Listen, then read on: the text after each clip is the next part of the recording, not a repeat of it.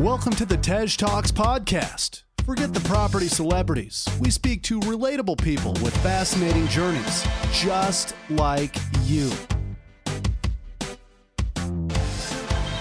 Hosted by Tej Singh, we bring you news stories, life-changing deals, and expert advice every week. Greetings everyone, and hello to the listeners in Saudi Arabia, in Hong Kong, and in Spain. Hola. Thank you for listening and tuning in, and also to the people who are listening at 4 a.m. Maybe it's a time difference thing, but big up yourselves for listening at 4 a.m. because I don't know if I want to hear my voice at 4 a.m. Today's show, we have Saif Derzi on the show. I mean, what a story. His portfolio is something upwards of £1.5 million. It's taken him just under 2 years to get there. The passive income profit is about 10 grand a month. Yeah, 10 is a lovely round number. And it's what most of us kind of put down, in our kind of documents. He talks about breaking down your goals to get success. We also talk about one of his projects, which was an old brothel with a burnt out ground floor that he legally couldn't physically get into before auction, that he bought at auction. So kind of buying slightly blind here, that he converted and now rents out on a 3-year lease, no management, no voids, nothing, to a housing association, and brings in quite a nice amount of profit. So he's got a really nice selection of deals from this, which is diversifying and kind of keeping incoming rent despite market conditions with the kind of social housing aspect. And then the high-end student HMOs, which you'll see if you look at his Facebook and Instagram pages. It's a really interesting story, and he has a really calm and collected way of handling things, which is a method we should apply to everything. If you haven't subscribed or you haven't left a review and you're loving the podcast, please do.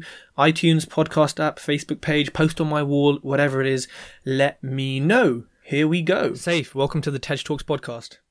Hi Tej, thanks for having me. No problem. Thanks for kind of approaching me and asking to come on. I had a really good look at your website and your Instagram and your branding, and I really like it. I think it's really refreshing to see more investors doing this and putting an emphasis on social media and having, a nice aesthetic, and also your properties look really nice. I also know about one of your properties in Doncaster, which used to be a brothel, which is going to be a really interesting story because you turned it around in 4 weeks, which, once people see the pictures of this, they're going to be shocked. So, let's start with, briefly before property, who were you? What were you doing with your career and your life? Sure. So I'm actually a pharmacist by trade, which is interesting because that's what led me into property. So I was sort of, in the 9 to 5, I guess you can say, it was a rat race really, similar to how everyone else was in their corporate world, and then, just wanted a way out. And this was 2 years in after my graduation. I was actually in a very good job, but, I just thought that, it was just getting very repetitive. So I wanted a way out, and I left my job. Everyone thought I was crazy for doing so, but I did, and I started up a company. So initially, when we started up the company, I started up myself. I brought my wife on board part time as well, and we were just helping a lot of the pharmaceutical manufacturers in the UK to export their products abroad. So we were trying to get them sales in effect. And that probably went on for around 2 years. We did quite well with that, to be honest with you. And we made some money and decided to, do the sensible thing and invest in property. And what gave you the kind of belief or bravery that you could quit a 9 to 5, stand the job, everyone's happy, to start your own business in something which you hadn't necessarily done before? Obviously it's similar, but what gave you that feeling that, I'm going to quit, I'm just going to do it, I'm going to make it work? I think it's just the desire to be able to know that you can make more as well. So I was adamant that, I was worth more than I was working for per hour. And I was just looking for a way to actually get out of it. I was actually able to leave the job because I started the business on the side. So it was kind of, I was building up as I was in the job. I built up enough income. So I didn't actually replace my current salary, but I built up enough income to be able to get out of it, and then slowly built up that business over sort of 2 years. And then once I built up enough money over the 2 years, then I started investing into property. So yeah, it was a phased approach. One thing I would say is, I wouldn't encourage anyone just to leave their job without having any backup whatsoever. I sort of phased it in, and I think that's probably the sensible thing of doing. Okay. And what was the biggest challenge you faced going from employee to the boss, to being self-employed? To be honest with you, I think the biggest challenge I had when I initially started the business, to cut the long story short, my emails got hacked, and I was supposed to be making a payment to one of the suppliers. So this was probably my first ever, not my first ever, sorry, no, my third order within the company. And it was quite a significant order. It was around about $55,000 order. So I was sending the money to America. And at that point that I was trying to send the money to America, my email had already been hacked. So obviously whoever hacked my email had intercepted the emails. And then they realized that, at that point I was asking for their payment details, the company in America, the pharmaceutical company. So they had realized that. They sent me so the hackers actually sent me their bank details. I even ended up, I do the usual thing of sort of sending £1, making sure they received it. However, what I didn't do is I didn't call them. I sort of emailed them. They said, yeah, we received £1. Please go ahead and send everything else. I sent everything else. And basically, after probably 3 days, I didn't get an email back from the company. And at that point, I called them and they said, well, what money? Because we still haven't received it. And then I realized that, something's happened here. Again, cut long story short, basically ended up losing around about $55,000. And I would say that was quite a low point for me, sort of leaving the job and, where everyone else is sort of around you and telling you not to leave your job, you're being quite silly, and then obviously going to losing the money. But I think the positives from that is determination, perseverance, and, I just kept on going and kept on going. And it wasn't until the year after that.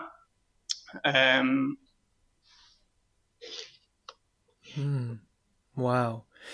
And then, so, with that kind of, that's a lot of money for anyone. With that loss, did you think, oh, you know what, forget it, I'm going to stop? Or did it kind of get you down and you thought, you know what, I'm going to learn from this and be better and keep going upwards? Well, no, I thought, let's keep going. And I think at that point, if I had quit, I would have gone back to being an employee. And I don't think I would have ever done anything after that. But what was interesting is a year after that, I got quite a significant order for around about, I think it was about £165,000. And interesting enough, I had made enough profit to cover all my losses that I made the previous year. So I think that the moral of this story is, if you keep going, if you keep persevering, you are always going to go up. You will have blips along the way, but that's fine. It's just a blip. You've got to keep calm and you've got to keep motivated and just keep going.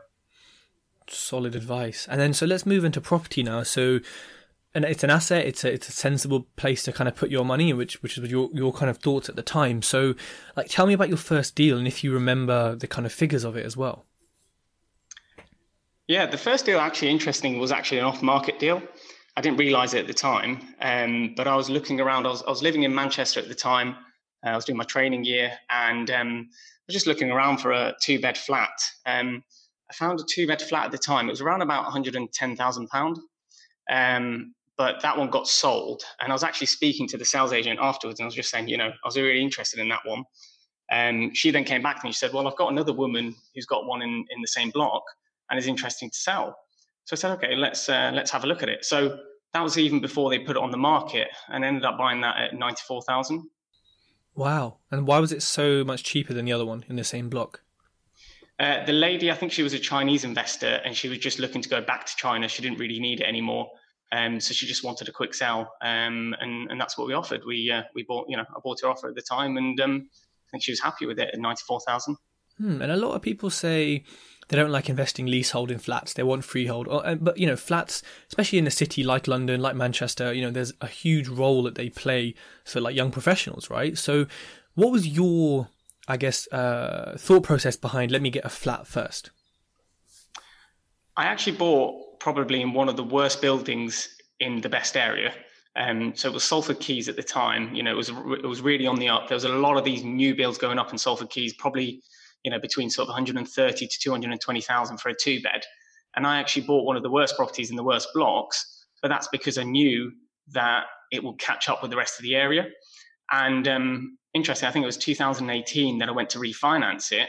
And the valuer actually, they valued it up. So I went in for 125,000 and they said, no, it's worth 130,000.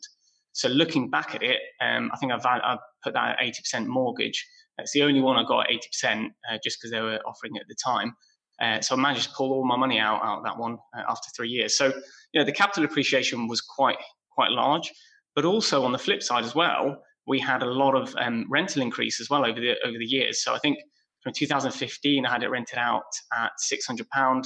I went all the way, and now I'm having it rented out at £775. So there's quite a significant rental increase in line with the capital appreciation as well.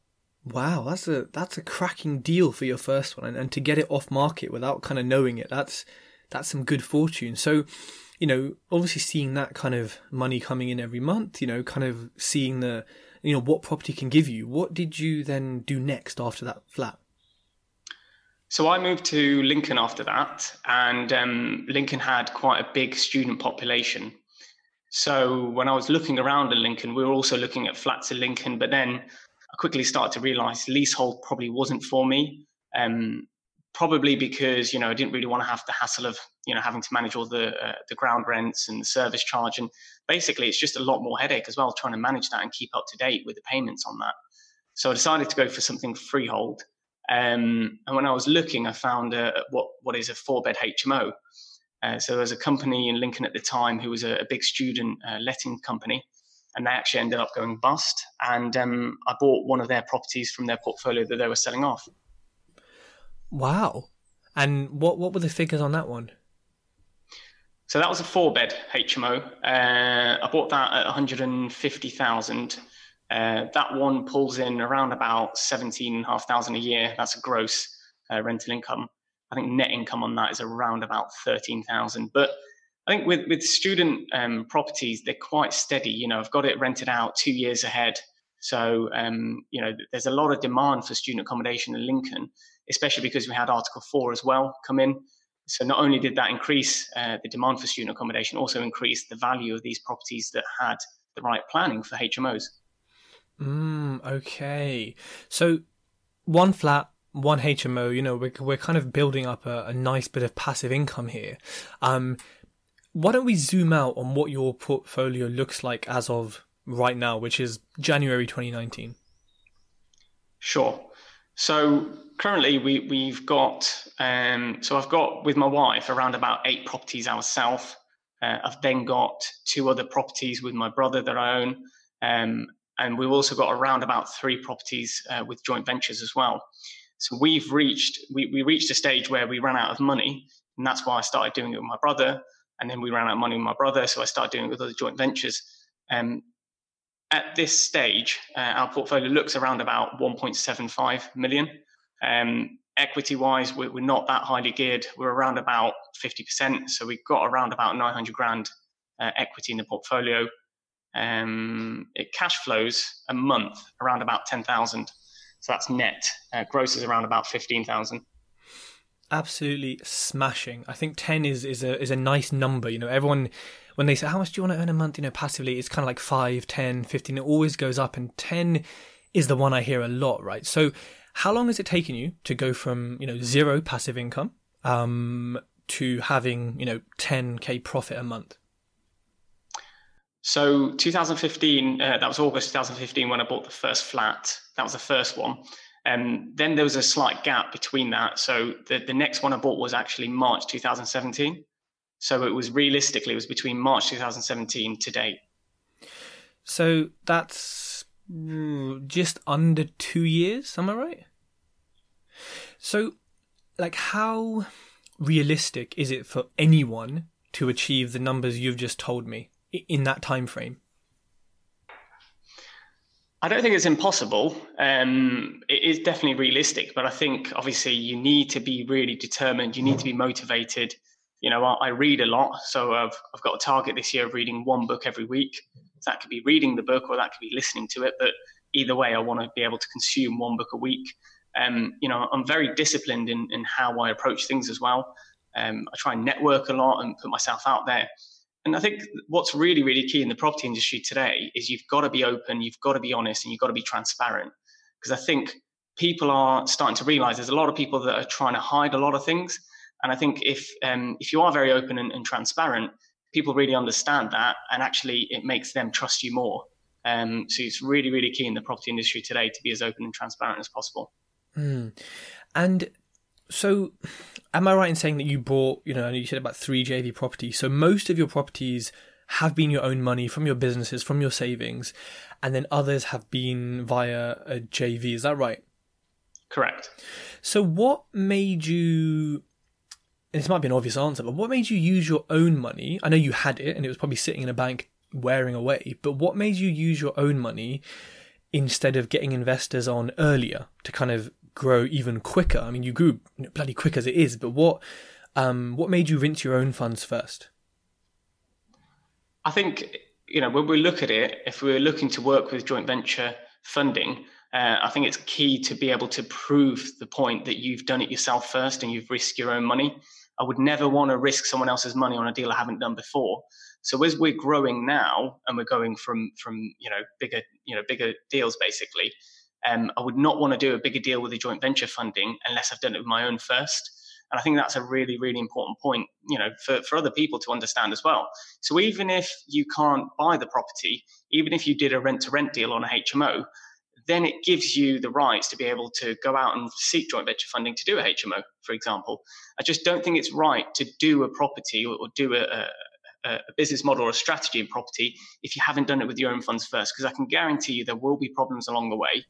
And you'll be more motivated to solve it yourself first and then be able to prove the model before you went back to your joint venture partners and try to raise the finance that way. Yeah, absolutely. I mean, look, it can be done without doing it yourself, but I think the risk appetite that you've mentioned is probably safer. And I think as soon as you have even just one, like you said, it shows people, this guy, this girl, they can do it. So let's talk money. That's really interesting. Now, so obviously we've zoomed out on your portfolio. I do want to talk about the brothel as well. But before that, apart from that one, was there a property in your portfolio that was an absolute headache and a nightmare and that had so many challenges, or were they all quite smooth sailing? I think we've had lots of challenges along the way. The key is how to be able to manage and sort those challenges out and basically be able to do it with a calm head. Because I think if you get emotionally attached to a decision, you're not going to make the right one. But if I take you to one of our joint venture deals that we were doing, we were buying a property at auction, and we went ahead and bought the property with our joint venture partner, and basically he put all the money down to buy the property. It was 2 weeks after we exchanged contracts, he was getting a bridge through Precise. 2 weeks after the exchange of the contracts at auction, Precise came back and basically just didn't value the property. They valued it at £0. And they were saying, there was a problem with the roof. So the purlins of the roof had a defect, which defies it really is. It defies the need for a bridge. But anyway, we went ahead and we were looking at various options of what we can do. Now, Precise wanted us to, get a structural engineer and get everything sorted and signed off all within 2 weeks, which was just not happening whatsoever. I called lots of different structural engineers at the time. They said probably take around 3 weeks just to come out to have a look at it, first of all. So, we tried not to panic. We tried to basically take a step back from the situation. And then one of the guys I know, he does private bridging finance. He's a very old school guy. He gave me a decision basically the next day. I sent him all the details by email. He came back to me and said, yeah, we're happy with that. We'll go ahead and we'll lend on that. So again, it's just, with a joint venture, you have to have skin in the game. And you've got to make it as if it's your money as well, because otherwise you're not going to care about it. So you've got to make sure you solve those problems and you support your joint venture partners as much as possible. Wow. And something you said there at the end was this old school geezer who kind of lends money as a bridger, right? I don't know him, neither does, I don't know, some of my listeners, right? But you know him, and he helped you out on this deal last minute and gave you a next day decision. Now, that highlights how important your network is, because you know him because you put yourself out there, because you talk about things, you attend events, you're on Facebook, you're on Instagram, etc. Right? So just for everyone listening, you know, your network, you got to think, oh, I'm sitting in networking all the time, doing all this stuff. But actually, you never know how many months later you might turn around and say, I desperately need X hundreds of thousands of pounds for a deal that kind of is going wrong. And so on networking, before we talk about your other properties, like 2 questions. What's your main form of networking? And secondly, where do you find investors? I think networking is basically just, you know, trying to go to different events across the UK. Obviously there is, you know, lots of different events at the moment, but we try to go to different events in different sectors. So, you know, we'll go to things like development summits, for example. We'll go to, you know, lots of different ones. For example, we'll go to service accommodation ones.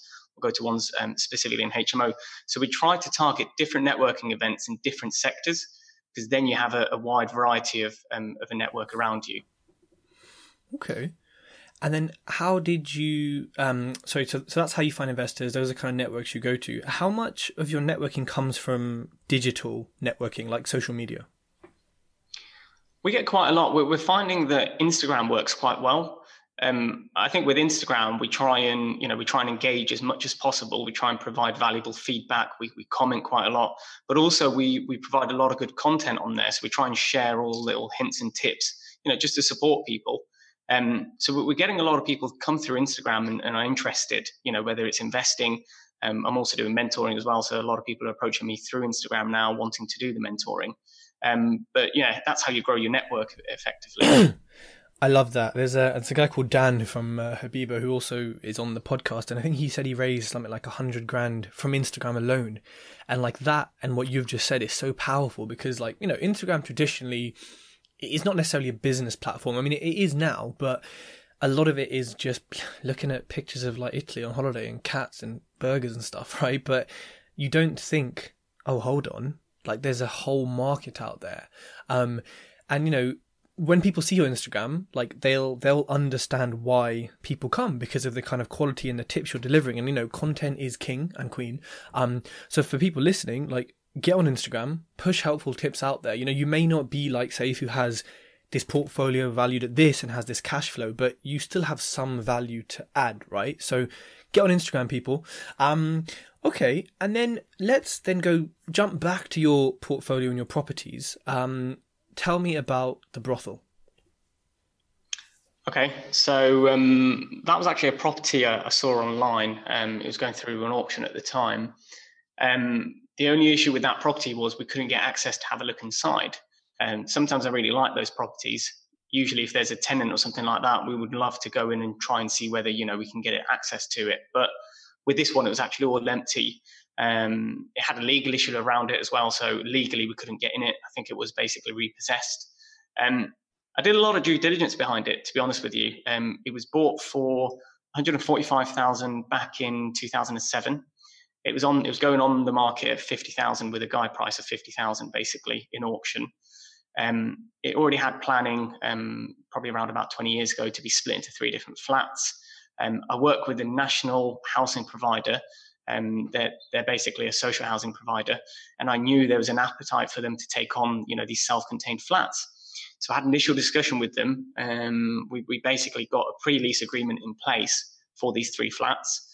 It went to auction, and I bought it at an auction for £69,000. I had a quick look at the property from the outside. I sent my builder around as well to have a look at it.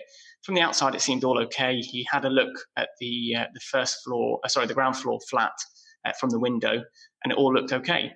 So we ended up buying it. After we exchanged contracts, I said to my builder, look, you know, we've exchanged contracts.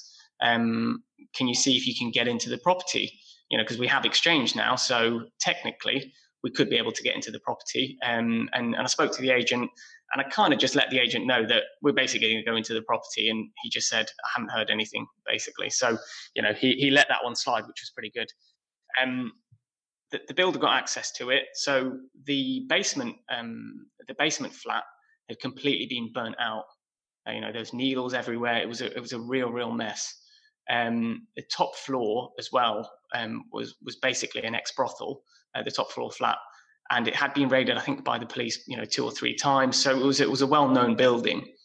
And when he got access inside it, he said, "Look, it looks pretty bad." And I said to him, "Okay, that's fine." So we allowed a contingency of around about 50,000 for the refurb. I thought, worst case, if we had to strip everything back, rewire it, replumb it, everything, we're going to be spending 50,000. So I still thought, there was still a lot of value in it. And we had 4 weeks to complete on that project, because the lease was supposed to be in place after 4 weeks from purchasing it, from completion. We had all sorts of issues with that. We had squatters coming in. It was just, they were trying to rip everything out basically while we're doing the refurb. So we had to try and get all the squatters out, and then we put sort of metal door frames on, and that prevented them from coming back. But, we really had to push the builders to try and really press on and get it done within 4 weeks. And luckily, we got it all sorted within 4 weeks, and we got the lease in place. Wow. I mean, trying to do a refurb while someone comes in behind you and strips it off is like, shoveling snow while it's still snowing, just going to get, done over and over again.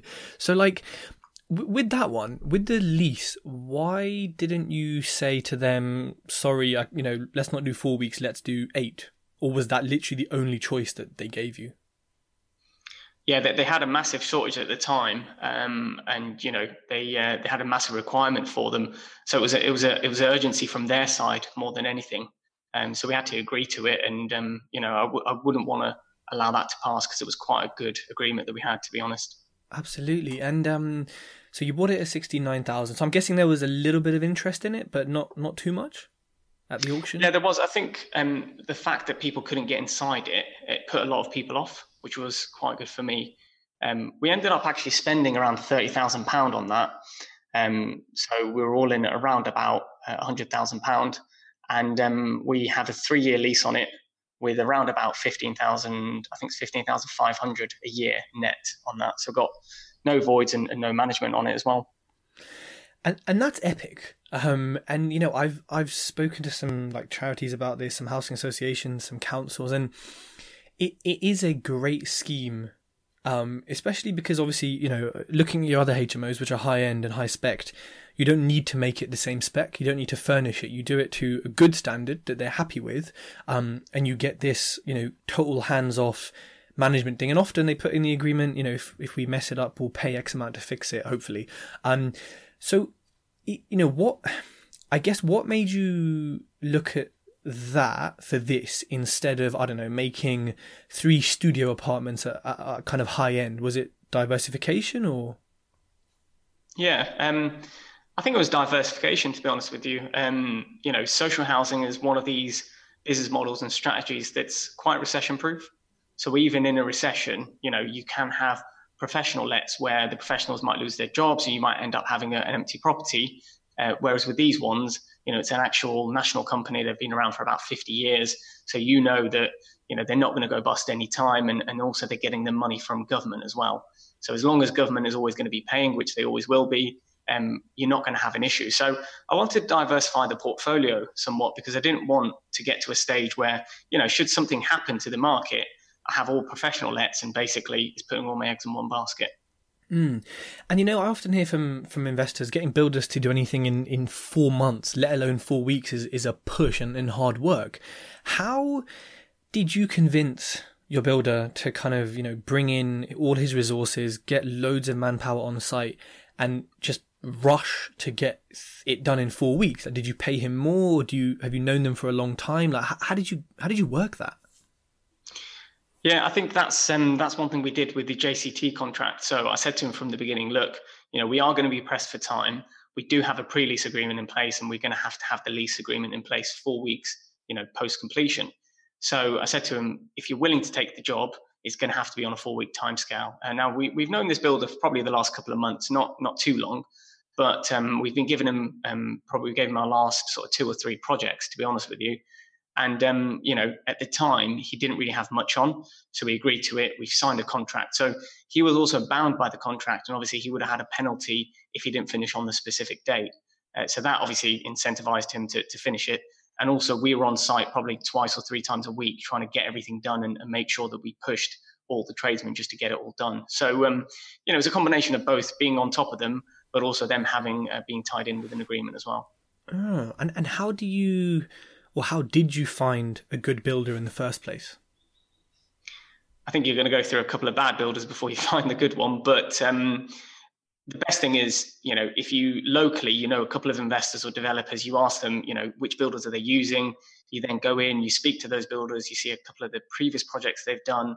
And the best thing I always do is Google builders.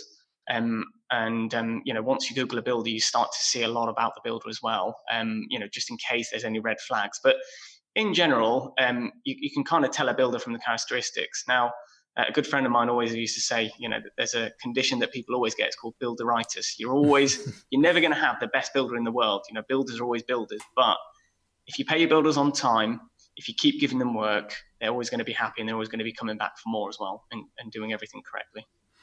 Wow. And when it comes to, I guess, what you're doing next, you've got a nice portfolio, you've got good cash flow. What is happening next? What's in the pipeline? Are you now sourcing things? Are you going into land? What are you looking at? Yeah, so I think we've got to look at the time we're spending on a lot of these projects, and I think we need to be able to scale up. And in order to scale up, we can use the same amount of time, but on bigger projects, and make a considerably more money, basically. So we're looking at bits of land now where we're putting option agreements on them. We're also just in general looking to basically develop a portfolio. So we're going to build to rent. And I think that's probably going to be the way forward for us, on PRS schemes. Wow. Okay. And, so the area you invest in, which is Lincoln, right? Yeah. How, some people are going to say, oh, Safe lives in Lincoln, there's loads of derelict buildings and land, and it's, it's a good place to invest, which it may be. But, when people say, oh, I live in this town or that town, and, oh, there's not much here, and, oh, Safe's got the best town. And, when they say about other people, what is your sort of, I guess, response to that? And do you believe that anyone can be successful in property no matter where they're based? I do. I genuinely do. I just think rather than just trying to pick the strategy first, have a look at your local area. There's always going to be a strategy and tools, because the strategy and tools are two separate things, and people need to quickly realize that. You can always use a tool or a strategy within your area. I think people need to get a lot of education before they do that, though, because there's a lot of things that they won't know. But if they got the right education, had a look at their area, I can guarantee them that they're going to find a strategy that works for them. Now, the other way is as well, you can always look to partner up with someone in an area where you're offering some resources and they're offering the other types of resources. So when I always look at it, resources are four key fundamental ones are money, time, knowledge, and experience. And as long as one of the partners is bringing one or more on board and the other one is bringing one or more on board, then that's a joint venture partner. So I genuinely do think if you joint venture together with someone in a good area and someone in a more expensive area that might not be able to afford something locally, I think that'll be quite a good way of doing it. No, that makes absolute sense. And you touched on education there. Did you have any formal education before you kind of went into property, or do you still currently? To be honest with you, I didn't. Looking back at it now, I didn't get any education. But one thing I did do is after that, I learned a lot from it. I learned a lot from the first property. But when I bought my second property, I started to read a lot through online forums, through Facebook. I started to read a lot as well. And it was more attending the networking events rather than attending courses specifically. Now, probably within the last year, I've been to, me and my brother went to one course, basically. It was a build to rent course that we went to. And I think going forward, we will go to more courses, but we'll be very, very selective with the type of courses that we choose. I think for us, it's about the material that we get in it, as well as the network you can build going to these courses as well. Absolutely. And, it can be a minefield with the number of different courses out there, different promises of financial freedom in 3 months with deal packaging, blah, blah, blah. It can be very tough. And so let's delve a little bit deeper. You're going to be very selective. What would you advise people who are new or who are experienced in property that they should look for, or they should, what is your selective criteria? I think that would help everyone a lot. Yeah, I think, Yes, a lot of these courses are going to sell you the dream a bit. However, what they're trying to do is trying to motivate you in a way. One thing I would say is, you've got to know which courses you're going to, who's actually conducting these courses as well, because that's really, really important. Now, the one thing I'll say is, when you go into a course, you've always got to ask questions, you've always got to challenge people. A lot of what happens is in these courses, people will give you information, but they won't fill in the details in between this information. And a lot of people will get motivated and go home and try lots of different things, but it won't come out with a specific result. And, that's why a lot of people can get frustrated by these courses. Now, one thing I would say is, if you ask the right questions while you're at the course and try and connect the dots between the bits of information they're giving you, I think that's going to help you get more value out of these courses. It could be that, that the people providing the courses, they're not doing it on purpose. It could just be that they haven't connected the dots for you specifically. So one thing I would say is, if you're going to go to a course, network with as many people as you can, try and understand as much as you can before you go to the course about that specific topic, and try and ask as many questions as you can. Solid advice. And then to jump back to the area you invested in Lincoln, and this is a very broad question, so feel free to answer it as specifically or as widely as you like, but what are your thoughts on Lincoln as an area to invest in? I think Lincoln's a great area. Lincoln historically is one of these places where there's very, very limited bits of land. So the property prices, they crept up quite a bit over the last coming years. I think the East Midlands last year was probably one of the best performing, regions in the UK. We've had really, really solid growth and performance of property prices as well. And the rental demand just keeps going up and up. Partially because our university, it just keeps on growing and growing. Now, there is very limited properties in Lincoln. So what's happening is, a lot of these houses got changed into HMOs, but there's not much residential properties as well available. And there's not much land to build on either. So I think Lincoln's one of these cities that's really, really growing very quickly. You got the rental income as well with it. So yeah, it's a great area to invest in, definitely. Awesome. And, you sound like a very cool, calm and collected person by everything you've said and by just how you come across. Now, you're obviously reading a lot, so I'm kind of connecting the dots here. Now, tell me how important your mindset has been to your success, and obviously, therefore, how important it will be to everyone else's success. And what's maybe given you such a strong mindset? Is it a book, podcast? Is it, whatever? Yeah, I think one of my idols is Warren Buffett. I highly rate the guy, and I think a lot of his principles that he applies to his stock trading, you can also apply into property. Now, one of the best principles that's always resonated with me is, never get emotionally involved in a decision, or never get emotionally involved in anything really. When you involve emotion in anything, it really, really skews the way you make your decisions. Now, when you're looking at property, if you get emotionally involved in a property, that can make you a motivated buyer, for example. And that's probably one of the worst things you can ever be, which is a motivated buyer. So, I always read and take little bits of nuggets of information from lots of different resources, from podcasts, from books, from meeting people as well, because I've got a lot of network of really, really high profile people around me that, from my point of view, they're very humble people. Yes, they probably have quite big portfolios, but they're very humble. So they always share lots of bits of information. And it's trying to take lots of bits of information from them and apply it in your everyday to-day investing and developing. Okay, cool. And what is an app or resource or bit of technology that, you can't live without? Asana. I definitely can't live without Asana. It helps connect people remotely. And, a lot of what we do, a lot of the people in our team are remote as well. It's a time-based task management tool as well. So you can put a time and a date on when you want something done. You can assign it to someone specifically. And it just really helps to keep all the information in one place. Okay. Love it. Asana is pretty cool. I've used it before and I do use it.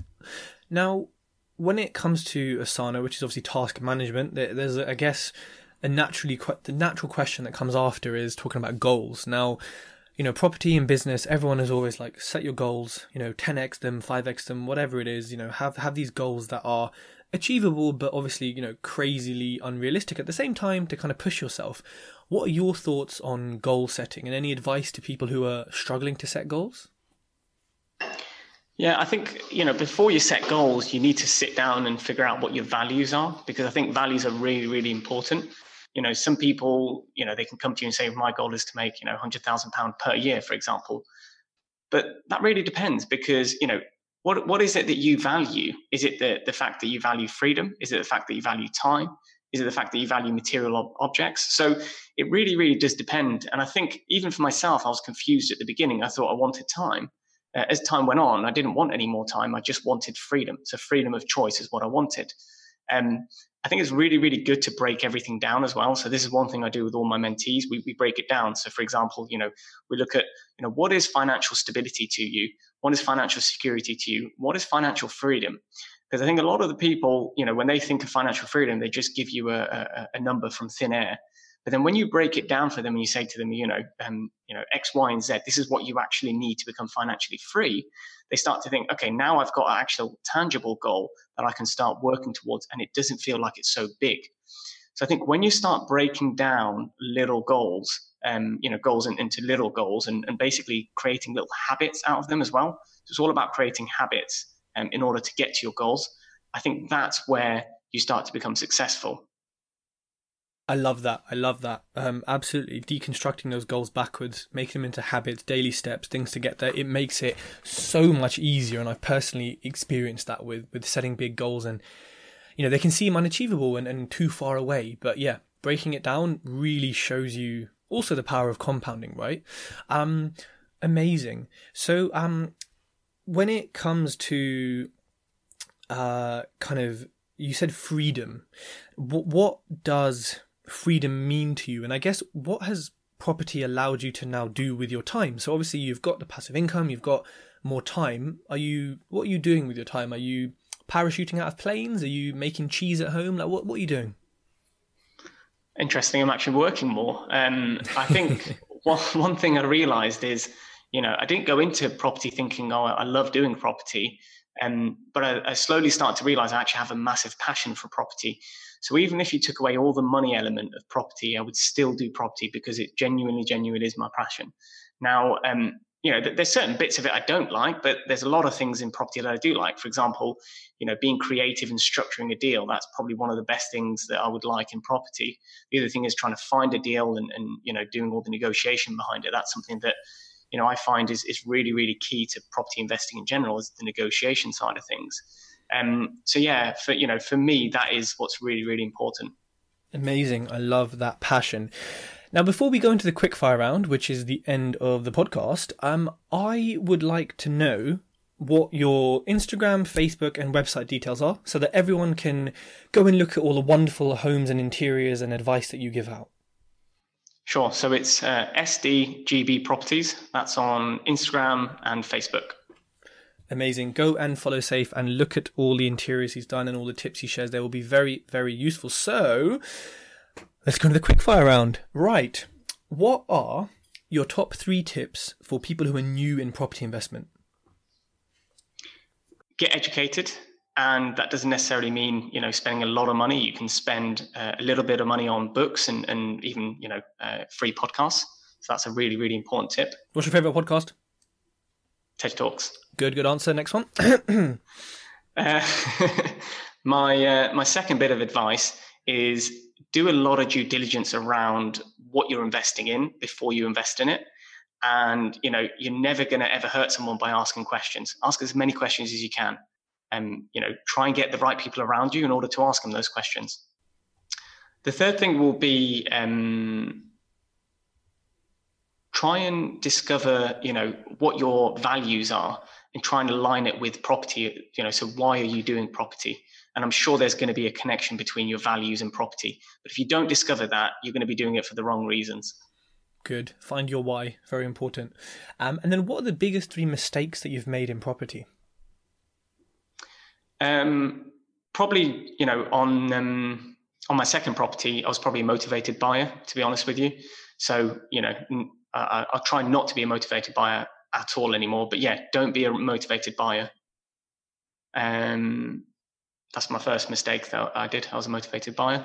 The second mistake I did was trusting builders as well at the early stages. So at the early stages of my property investing, we trusted builders, and basically that just will never get done correctly if you trust a builder.